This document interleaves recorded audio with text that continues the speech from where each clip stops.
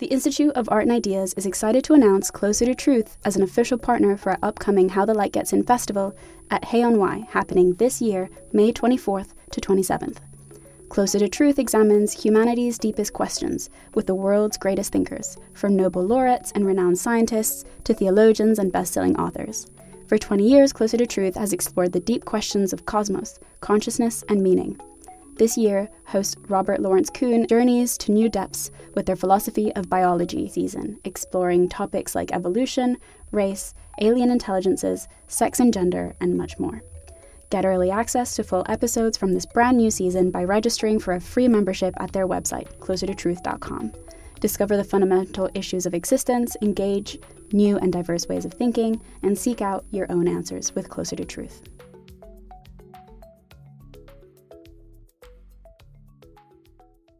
The Institute of Art and Ideas, articles, videos, and podcasts. Hello and welcome to Philosophy for Our Times, the podcast that brings you the world's leading thinkers on today's biggest ideas. On today's episode, we're discussing the role of idealism in the world of politics. Whether it's tribal nationalism, radical socialism, or environmental activism, the golden ideals of politics are once again taking centre stage. Is a return to idealism dangerous, or a necessary antidote to a bland politics that has served no one other than the ruling elite? To help us discuss idealism in politics, we're joined remotely by three leading thinkers: former Conservative MP Rory Stewart, economist Grace Blakeley, and Harvard political philosopher Michael Sandel.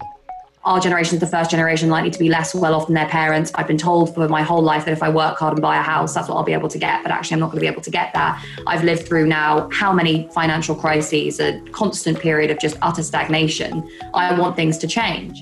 If you enjoyed today's episode, don't forget to like and subscribe wherever you get your podcasts. Leave us a review, join the conversation on Facebook and Twitter, and head over to our website, iai.tv. Back now to our host for this week's debate, Isabel Hilton. So we are going to ask each of our panelists to address their attention in the first instance to the question that I posed as to whether we should reject the return to idealism as a vehicle for dangerous fantasies. Michael, would you start us off, please? Well, thanks so much, Isabel. I think it's certainly true that on the face of it, public discourse has seemed to be about narrow managerial technocratic things. And this inspires no one. And when passion does enter, it comes in the form of shouting matches, where people shout past one another without really listening. I think this is made for an empty, hollow, unsatisfying public discourse. Citizens want politics to be about big things, including questions of values. And I think the discontent that's afflicted politics in democratic societies in recent decades has been a frustration with this empty public discourse. I'm not sure, though, that this empty public discourse doesn't conceal a certain kind of, well, you could call it idealism or set of political ideas that are implicit, that govern politics beneath the surface without open public debate. And those ideas, I think, are flawed. I would identify two. One of them is a certain kind of market faith, even a market triumphalist faith, the conviction that market mechanisms are the primary instruments for achieving the public good. That's been an idea hovering just beneath the surface of our seemingly technocratic managerial politics of recent decades. And there's a second, which concerns me a lot and which was the subject of my new book, The Tyranny of Merit. It's the idea that those who land on top, the winners of the global economy, the idea that they deserve their success, that they've done it on their own, that their success is the measure of their merit, and that they therefore deserve the bounty that a market society heaps upon them, and by implication that those who struggle, those who've been left behind, must deserve their fate as well. This is the dark side of meritocracy that I write about in the book. So I think it's a mistake to assume that a seemingly technocratic politics, the one that has predominated in recent decades, doesn't conceal a certain kind of moral dispensation, a kind of attitude and ideology even toward politics. And I think only now we're beginning to surface it, to confront it, and to debate it openly, as we should. Michael, thank you very much. So it may have looked managerial, Grace, but there was an ideology concealed just below the surface. Just to return to the initial question, is this return, this overt return to idealism, something that we should reject? It was pretty dangerous last time around. I think the way that Michael just addressed that point to suggest that what appeared to be a kind of technocratic or managerial politics was actually politics in the interest of a certain group cuts to the heart of the point that I would like to make, which is that you can't really have idealism without some understanding of materialism.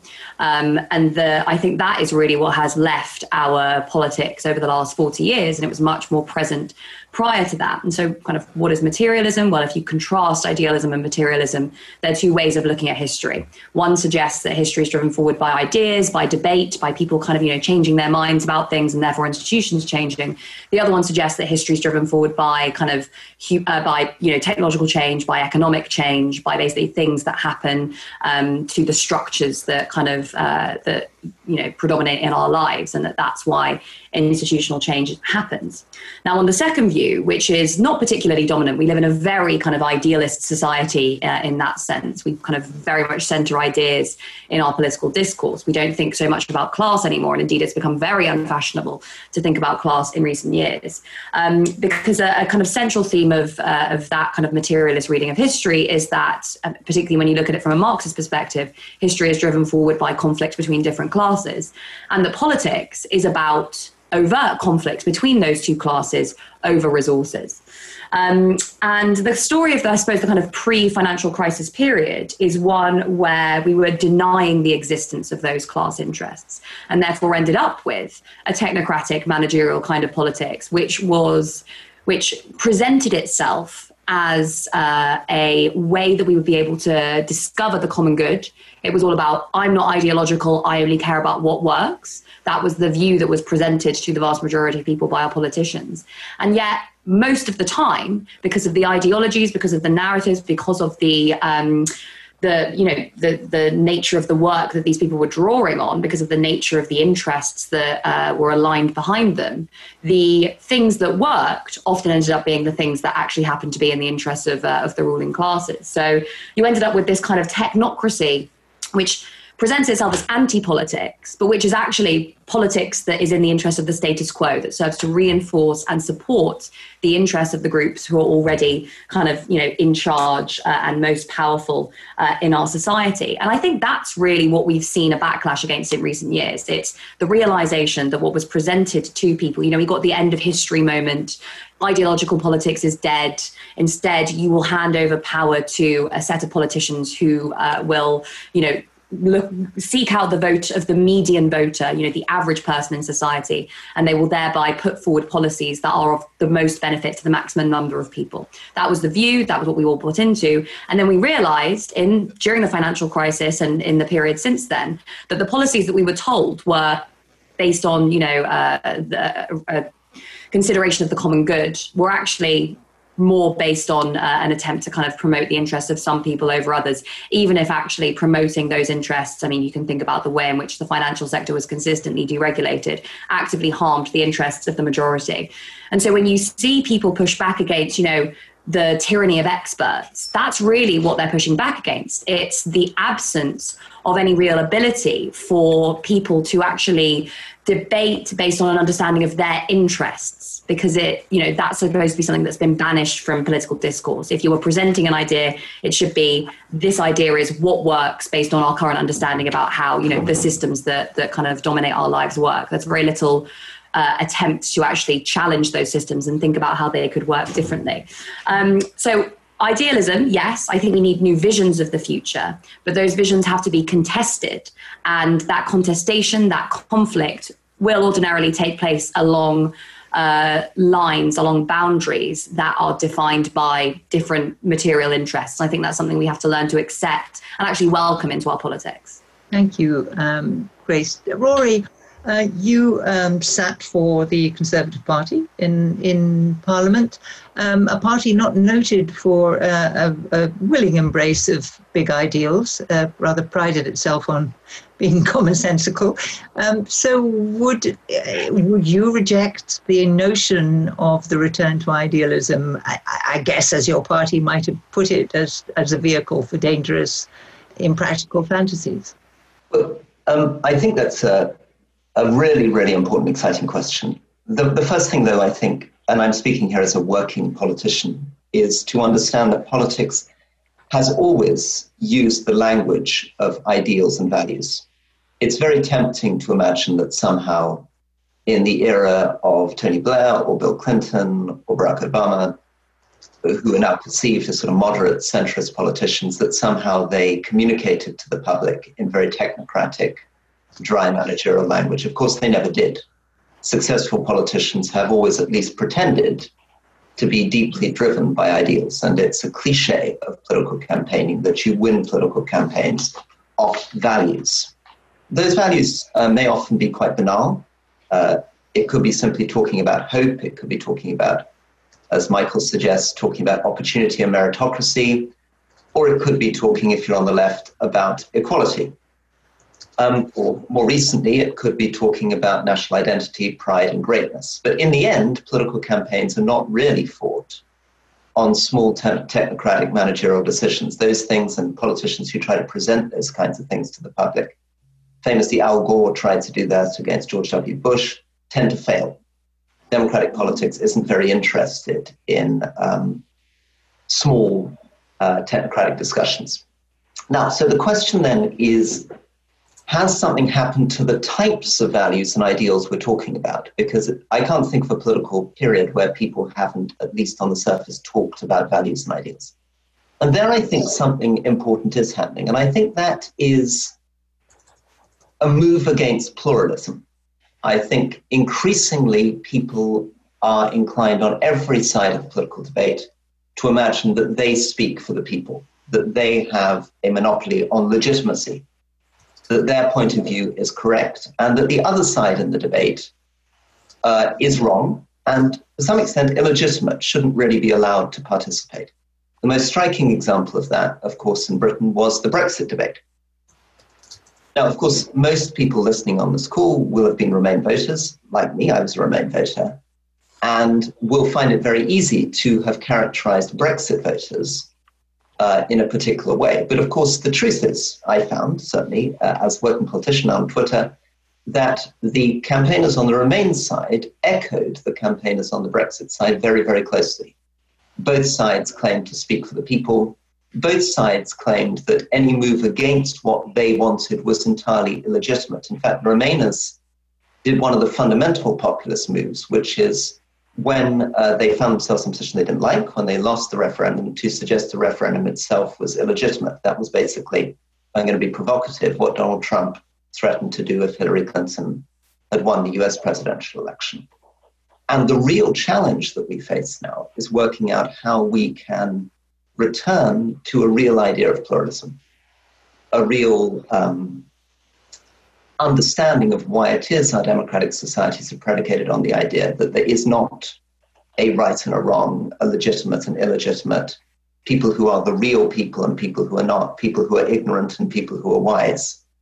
But instead that we have, I think, some shared sense, both of dignity and equality, right, that we're all entitled to our view, regardless of our educational background or whatever, but also that we're all capable of being wrong, and that our system is designed to allow us to shift between these things without characterizing the other side as evil imbeciles.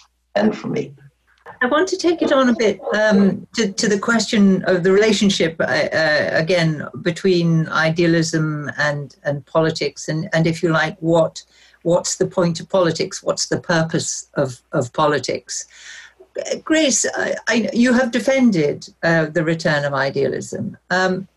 There is, though, a kind of rather poor historical record of highly idealized promises being made to people, to the demos, which can't be delivered. So, there is a tension, I would suggest, between a kind of politics of, if you like, delivery and a politics of promise. And I just wonder, where idealism sits along that spectrum. What's the optimum point at which you would have the role that idealism ought to play in politics in order to deliver whatever political outcomes you think are both possible and desirable? So, yeah, I wouldn't defend idealism in the abstract without it having a material grounding. And I think that's often the point. It's generally the point that separates, I would say, liberals from socialists, because if you're a liberal politician, you can go out and say, give us power and we will do good things. We are good people and we will do things that are in the interest of the common good, right? And the mechanisms that we will put in place will be, broadly kind of in the interests of everyone, in the interests of the public, of the people as a whole. Now, from a kind of like informing that with a materialist perspective, what you learn is that no real change can happen without building a kind of countervailing power or a kind of a force that is able to resist the dominance of the status quo.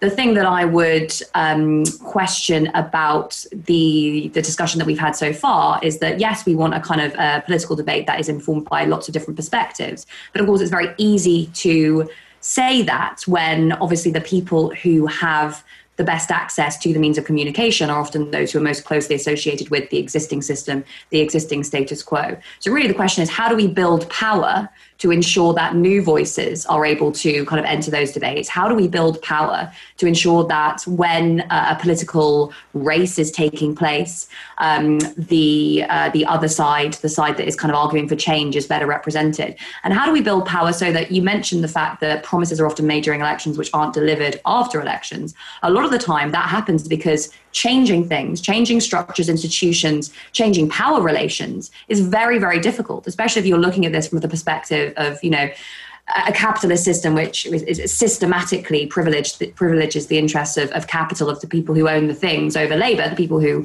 work for a living.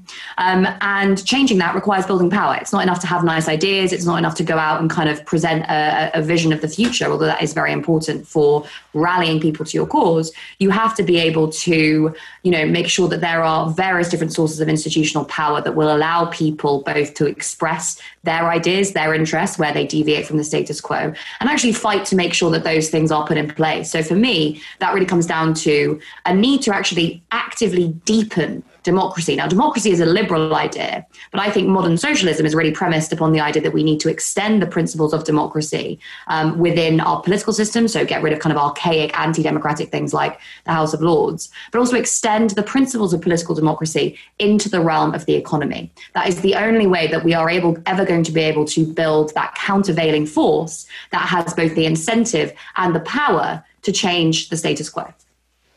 So, Rory, Grace is very clear that she wants to change the power relations, the systemic power relations, and that one way to mobilize enough people to do that is to sell a big idea. And do you think that is the point of politics?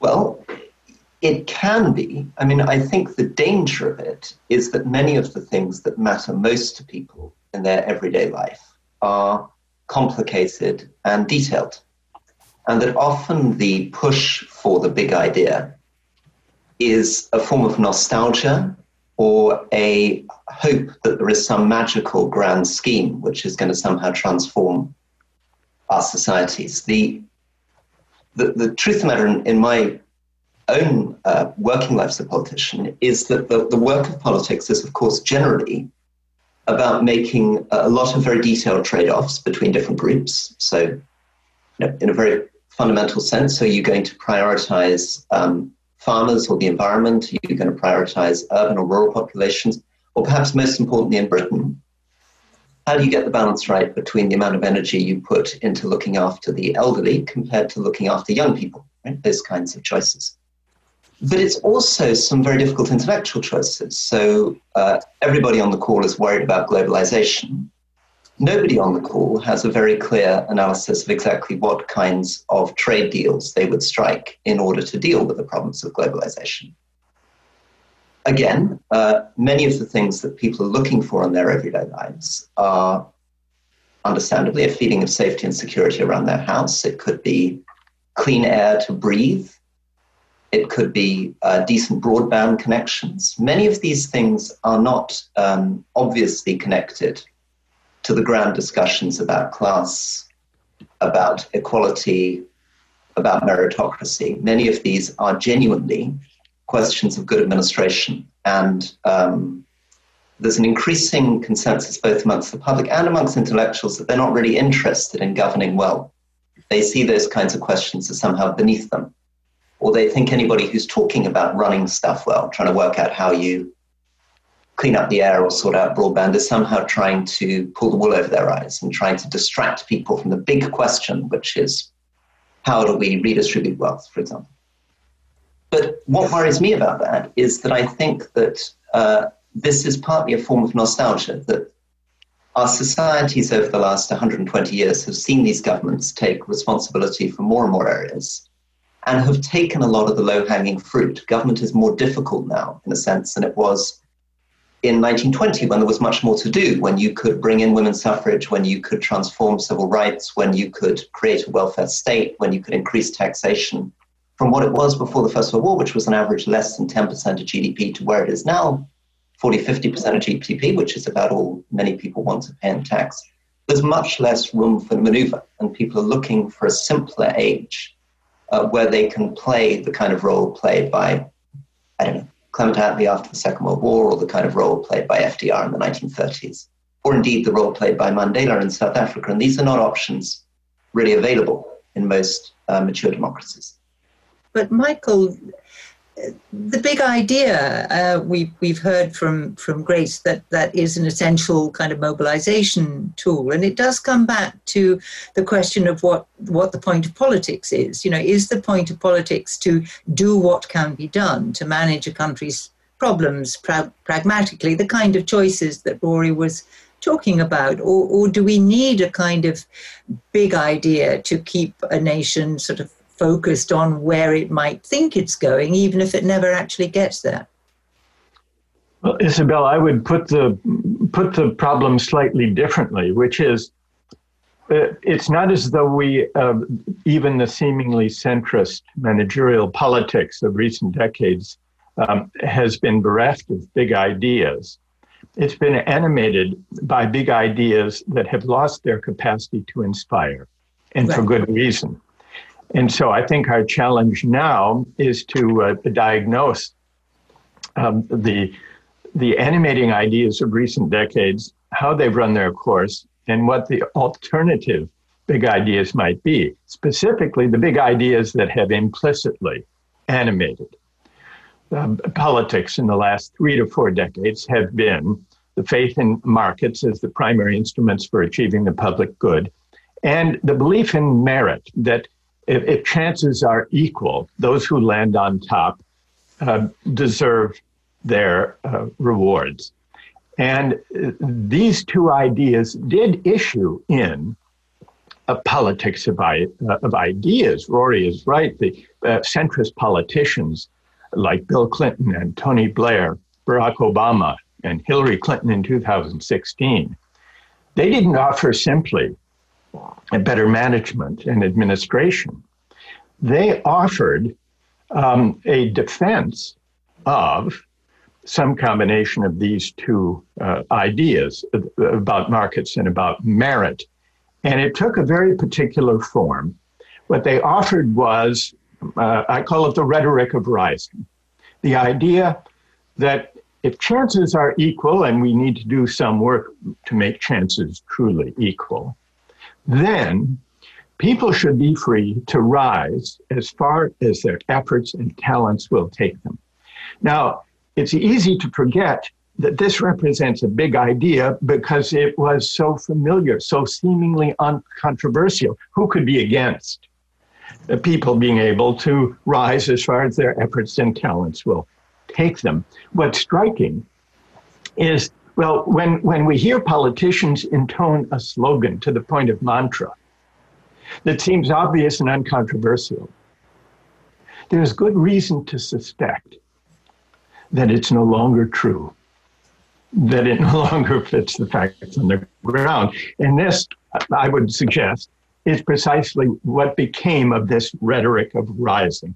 It lost its capacity to inspire because the inequalities that were brought about by the market-driven globalization of the past 4 decades were sufficiently deep and persistent that people realized it was no longer an adequate response to that inequality to say, we will offer individual upward mobility through higher education.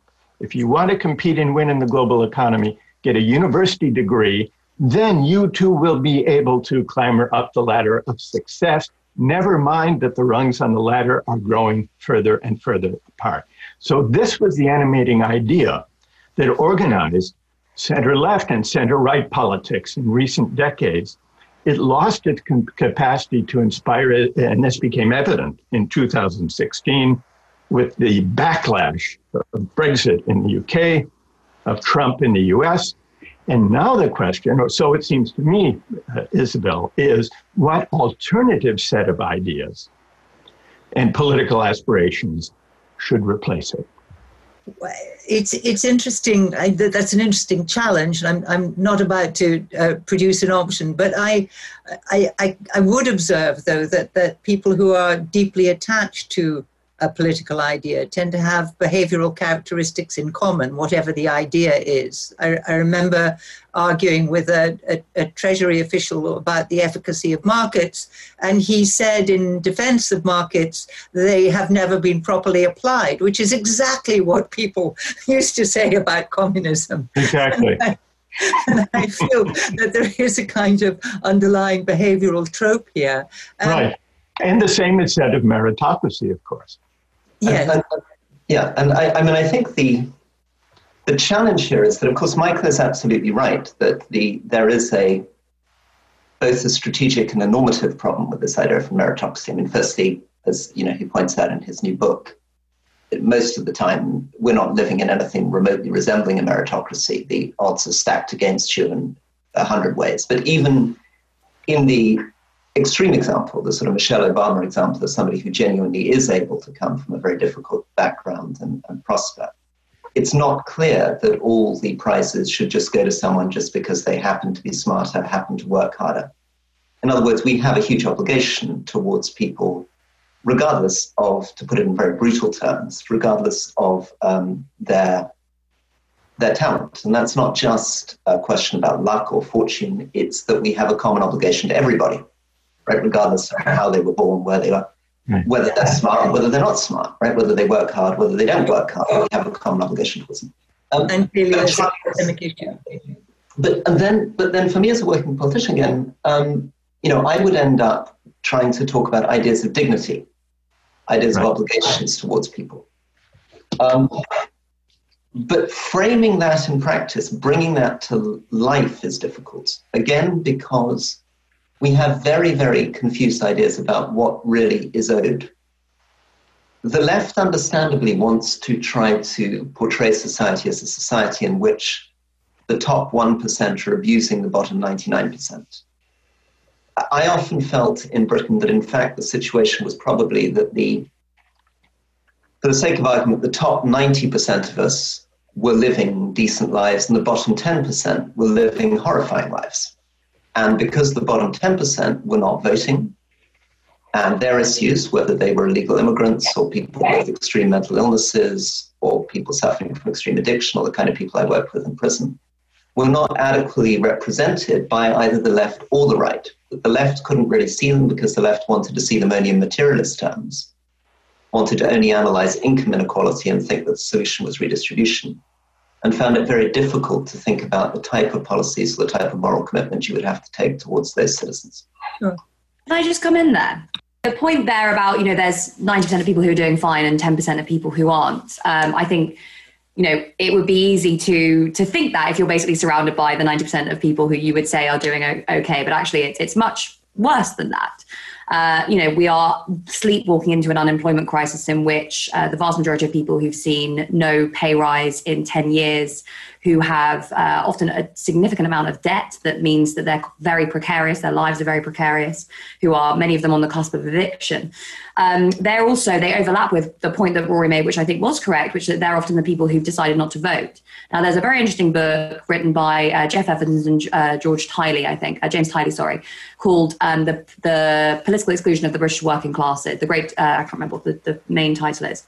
And they look back over voting behaviour over the last kind of 50 years, and they find that the correlation between your policy preferences and your class identity has largely remained stable. Working class people favour more redistribution, they favour more left-wing economic policies. But what's happened since actually the year that it changes is 1997, is that more and more people have started to drop out of the electorate. So we get into a situation where actually you have a relatively small electorate compared to the people who are able to vote, and that they are disproportionately likely to be working class people. Right. Low participation, which I think is recognised as a problem in our democracy. Yes, exactly. Working class people drop out of the electorate. And what they say when you ask them, why have you dropped out of the electorate, is that they're all the same. Everyone's offering me the same thing. I'm not getting actually anyone who's really representing my interests. And actually, none of them even look like me. None of them even sound like me. Which brings me to the next question, which is the other thing that is invoked against, if you like, idealism in politics, is that it is one of the factors that has delivered us into the kind of tribalism that we are experiencing, in which we have polarized societies, in which one faction simply won't debate or argue or discuss with another faction because they're not his or her tribe. And that it surely has been one of the downsides of the mobilization around ideals, that it turns into tribalism. Grace. I think it's interesting, isn't it? Because on the one hand, when you look at the kind of culture wars dynamics, you can obviously see that, and I think it comes out in particular around Brexit. And what you often see is that people's economic grievances are mobilized into stories about particular groups. So you have the kind of left behind versus the liberal metropolitan elite. When you ask people about what's really going on there, especially people who are normally characterized as the kind of left behind group, they will say that, again, they don't feel that they've been represented in our political system, that they have a lot of kind of deep-seated material problems in their lives. And when you ask people in the other category, they're often actually, because they're often young people, our generation is the first generation likely to be less well off than their parents. I've been told for my whole life that if I work hard and buy a house, that's what I'll be able to get. But actually, I'm not going to be able to get that. I've lived through now how many financial crises, a constant period of just utter stagnation. I want things to change. And I don't think we can kind of presented with those views, say it's illegitimate for you to be passionate, for you to kind of bring those ideas in the way that you're bringing them to our political debates because we don't like them, or because they jar with our idea about what politics should look like, which it should be. Phenomenon on both sides, surely. Sorry? Both sides say that. I mean, if we assume only one side, we hear this from all sides. Michael, maybe you'd like to think to discuss this, because you, after all, live in a society which is extremely polarized and tribal at the moment, where identity is very loosely associated with ideas. I think one of the deepest sources of polarization in politics today, in the US and the UK, is the diploma divide. We don't normally think of this as a matter of tribalism, but in terms of accounting for the Brexit vote and the Trump vote, more important than income in predicting who would be for Brexit, who would be for Trump, was whether or not one had a 4-year university degree. And I think that this division reflects something deeper, which, and it goes back to something Grace said earlier when she spoke about the tyranny of experts, the sense people have rebelling against the tyranny of experts. One of the deep sources of the populist backlash is the sense among many working people that elites look down on them, and especially credentialed elites, those who've been to university. And I think this is connected to what's gone wrong with the rhetoric of rising, because the rhetoric of rising is all about getting a university degree as a condition of dignified work and a decent life. And politically, this plays itself out where increasingly the Democratic Party in the US, the Labour Party in the UK, the Social Democratic parties of Europe, all of which were once parties that relied primarily on blue-collar voters, working-class voters, have now become parties attuned to the professional classes. And a great many working people have been driven away from these parties, have embraced populist, often authoritarian populist figures. And this is connected to, I think, a resentment of credentialism, the credentialism that has come along with meritocracy. And until the mainstream parties, the center-left and center-right parties, figure out how to address this meritocratic hubris, the credentialism of elites, I think the polarization will continue to deepen. But Michael, would you think that that would have gained ground if there hadn't been a material basis for that resentment of credentialism, in the sense that the material basis of what you call that dignified and decent life hadn't been removed by globalization or undermined by globalization? I think that you're right, that a condition of this polarization unfolding was the deep inequality brought about by globalization. But not only that, Isabel, I would say it was that inequality of income and wealth, material inequality, made all the more galling by changing attitudes towards success that insisted those on top have earned it. Here's where the meritocracy comes in, the dark side. Those on top who have earned it, and those who struggle must deserve their fate as well. So here I think there is, and here I would pick up on something Rory said earlier. It's partly about inequality, but it's also about dignity and esteem. A great many working people, I think, believe that the work they do is no longer respected, accorded the esteem, the honor, the social recognition it once was. It's connected, of course, Isabel, to the deepening inequality. But that inequality becomes galling when it's connected to these attitudes towards success, which suggests an alternative ideal and political project, which is about the dignity of work, which perhaps we can speak about. And the dignity of work as an ideal is one that will, of course, have competing interpretations. What really does it mean to respect the dignity of work? There could be a version that creative conservative thinkers and politicians like Rory can work out and express and articulate. And there can be a version that those on the left can work out and articulate. But that would be a better kind of debate than the kind of empty, flattened debate to which we've become accustomed.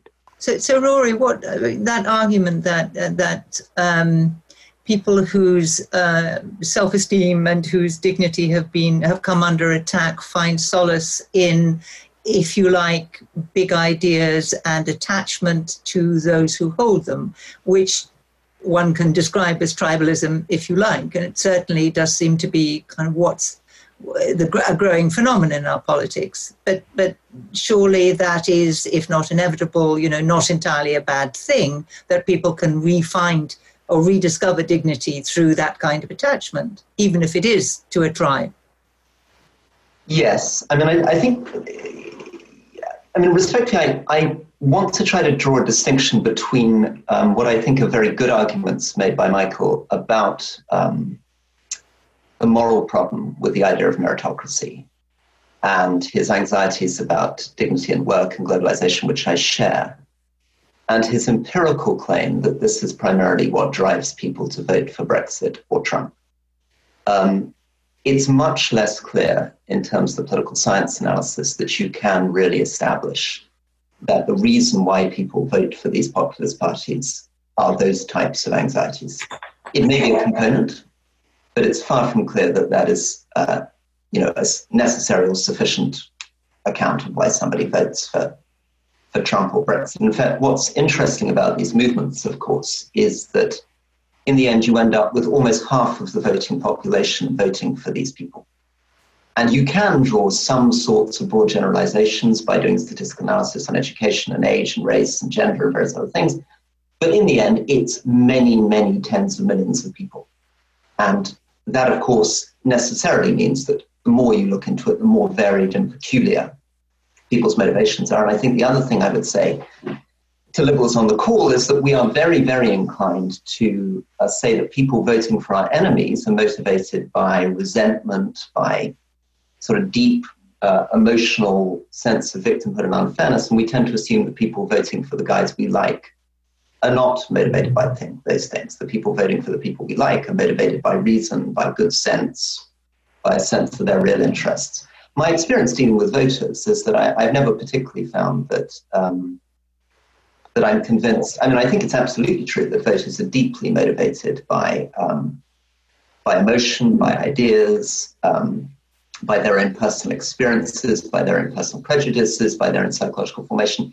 But that is absolutely as true for people voting for the left as for the right. It's as true for people voting for Remain as Brexit. So when, just to finish on this, when people say about Brexit, that the people voting for Brexit are motivated by the fact they don't want the world to change, well, many people I know voted for Remain because they didn't want the world to change. I mean, these are deep human emotions. So I haven't fully gone on to your question of tribalism, but I just wanted to draw a distinction between, I think, Michael's very powerful philosophical analysis of what is morally troubling about these ideas, but slightly distance myself from his attempt to make an empirical claim that he can explain votes for Trump and populism in terms of these particular moral anxieties. Could I make just one quick reply, Isabel? Of course.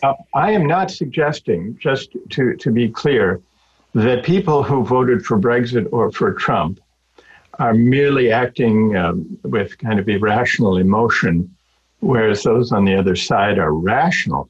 To the contrary, the whole point of connecting the diagnosis to the normative argument is that it seems to me that many of the grievances and sources of anger and resentment by those who have been left behind by globalization, economically and in terms of respect and esteem, I'm suggesting that those are legitimate grievances. They're legitimate grievances.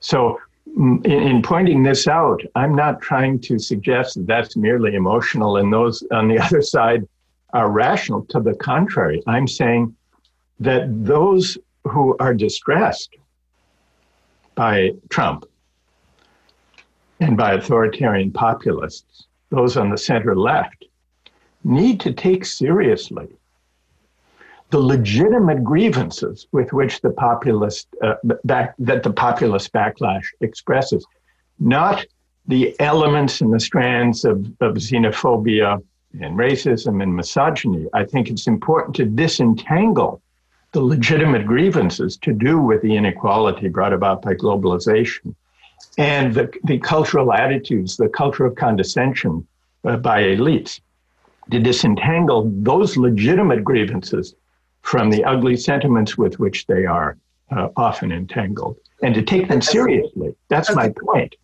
Thank you very much. Before you come back, we'll have another chance, of course. But I just want to, I think we can agree that we all can see systemic problems, even if we think the return of ideals is perhaps a mixed blessing. But I think we're also moving into, or have been moving into, slightly uncharted territory in politics, in a world very much in flux. And I just want to coax you into looking at the future a little bit. Do you think that our politics will, as it were, revert to a more managerial norm, or do you see it becoming more full of ideals and more idealistic in the future? Rory, you wanted to come back, so perhaps you could come back and address that question at the same time. No, so I think an enormous amount, I think that they're related. I think politics will become more like this, but not primarily because of underlying socioeconomic movements, but primarily as a cultural phenomenon. And a lot of that driven by social media, by celebrity politics, and the way in which we now think about elections and voting. I suppose my point to Michael is that, yes, there will be people who feel justified resentment and are left behind voting for Trump or Brexit. But my point was that it's nearly half the population, and many of those people voting are not particularly feeling resentment, nor particularly feel left behind. There are millions and millions of people voting for those populist parties who don't feel like that at all. So it's neither a necessary nor a sufficient account of votes for populist parties. What is happening, I think, is, and this is something that I was very struck by when I was campaigning to be Mayor of London. And for the first time, I was really having to deal day in, day out with polling, with social media, and with the real mechanics of campaign management against an incumbent. And what I realized is that the dominant theme in contemporary politics now is, of course, not really about thinking about, and this is, I suppose, a banal point, but not thinking about what 90% of the public are thinking at any one time. It's about thinking almost entirely about your floating voter, trying to identify the relatively few number of people that you may be able to convince to move across to your side. And as you rely more and more on big data and social media people, the techniques which allow companies to sell their products to you on social media encourage politicians increasingly to try to target that key group. And often, and this is where I suppose the question with Michael is an interesting one, is the key group that determined the success or defeat of Brexit or Trump that particular group or not, as opposed to all the other people who were always going to vote in those directions anyway because they were naturally inclined in that direction. And I found in elections today that it's very striking for me simply the power of celebrity. I think that was always there, but I learned very, very painfully that trying to make the kinds of detailed arguments I wanted to make on air quality or planting trees in London or public space and planning were not awfully interesting to people. People basically think across the spectrum that politicians are pretty powerless, that the Mayor of London, for example, doesn't have any power, and therefore they're not really judging the candidates on the basis of who they think is more likely to be able to sort out the traffic or get the tube running on time or sort out the signalling on the Piccadilly line. They tend to think, well, I like the cut of her or his jib, I like the feeling of that person. I think there's more of that in life as well as in politics. Rory, I hate to cut you off. We're getting a little tight for time, and I want to make sure that that Grace and Michael get a chance to give us a little vision of the future. Grace, I imagine that, like many others, you see a lot of dangers in the current tribalism and polarization of politics. Where do you think this is going to go? Yeah, so I think the biggest danger that we're facing at the moment is that, our political institutions, broadly our social institutions, are predominantly liberal institutions. And those liberal institutions work very well during periods of stability. So when there's broad buy-in to the way that those systems work, when people believe the system is democratic, when people believe that their lives are going to get better off. The trouble is, of course, when you, as you always do, combine liberal institutions with capitalist political economy, capitalist political economy generates crises, generates frequent crises, it generates inequality, it generates actually a capturing of our democratic institutions that leads people to feel that they no longer represent them. And as those crises deepen, which I think is what we're seeing at the moment, you start to have a danger that the political class, the political institutions that govern our society, become increasingly aloof from the lived experience of most people. And when that happens, that is when you get, you get a massive danger that the distance between people who are in those institutions and everyone else dramatically expands, and everyone else feels like they don't have any influence over politics, that they lose that sense of traction on how our society works. And when that happens, you start looking for change outside of the status quo. That's when you start to see social unrest. That's when you start to see political movements really kind of take off. Now, as someone on the left, you would think, right, we can hope we can marshal that energy to deliver a really fundamental transformation of our institutions. And for me, that centers on the idea of democracy. It's actually a deepening of liberalism. It's actually, tackling those problems around respect and esteem and a sense of being kind of trampled over by saying, right, let's give these people power in all the institutions that affect their lives. Let's give people power in their workplaces. Let's give people power in the state. Let's give people power in their communities, and tackling it that way. The danger is the right says we will actually, act on your behalf by exerting power over others, by keeping migrants out, by shutting down borders. And that's the danger that I would think we face at the moment. Isn't that also a danger in the commitment to ideals, that you get a kind of tyranny of the majority, that you get an exclusion of other views as illegitimate? We get a tyranny of the minority at the moment. And again, we're so used to, as people who are committed to idealism, having these conversations about politics, divorced from economics, divorced from class, divorced from an understanding about actually how those political ideals, to which we are undoubtedly committed, ideals around democracy, about representation, end up happening in practice. And in practice, more often than not, in more states in the world than not, you see those institutions being captured. And when that happens, legitimacy crumbles. That's what we're facing at the moment. We're facing a crisis of legitimacy in all of our institutions. Unless we can tackle that by giving people a voice, by giving people a say, by allowing people to actually make the changes that they think need to happen, those institutions will crumble. Michael, I'm just encouraging you to put your futurist's hat on. Do you see politics becoming more or less imbued with ideals in the future? Which trend do you see winning? I would say first that I think Grace is on to an important point when she emphasizes the widespread sense of disempowerment that citizens have, and that this disempowerment is connected to what some would call the oligarchic capture of representative institutions. And in my country, that has a great deal to do with the unfettered role of money in campaign finance. So I think that's a very important point that Grace has made. As for hope for the future, and we should press for some rays of hope, Isabel. I think you're right to invite us to do that.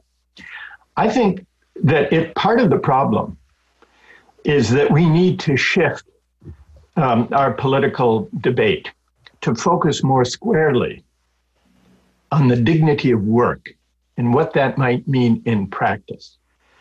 There is a possible opening in our experience during this pandemic of our deep reliance on workers we often overlook. I'm thinking here not only of the hospital workers who are caring for COVID patients, but for all of those workers who enable those of us who are able to work from home, to work remotely, to do so. Delivery workers, warehouse workers, grocery store clerks, lorry drivers, home healthcare providers. These are not the best paid or the most honored workers. And yet now we all recognize the importance of the contribution they make to the common good. We call them key workers or essential workers in the American vernacular. And this could be an opening for a new politics of the common good that took as its starting point the question of how do we accord appropriate reward economically, but also appropriate esteem in terms of dignity and respect for those who make valuable contributions to the common good that are not properly captured by the workings of the labor market. This would be an opening, I would think, for politicians of the conservative politicians and those of the left to work out their agendas, and the agendas will be different. The interpretations of what it means truly to respect the dignity of work in practice may differ. But if we debate that question coming out of the experience of this pandemic, then this can be at least a small step, I would say, Isabel, toward renewing a politics of the common good.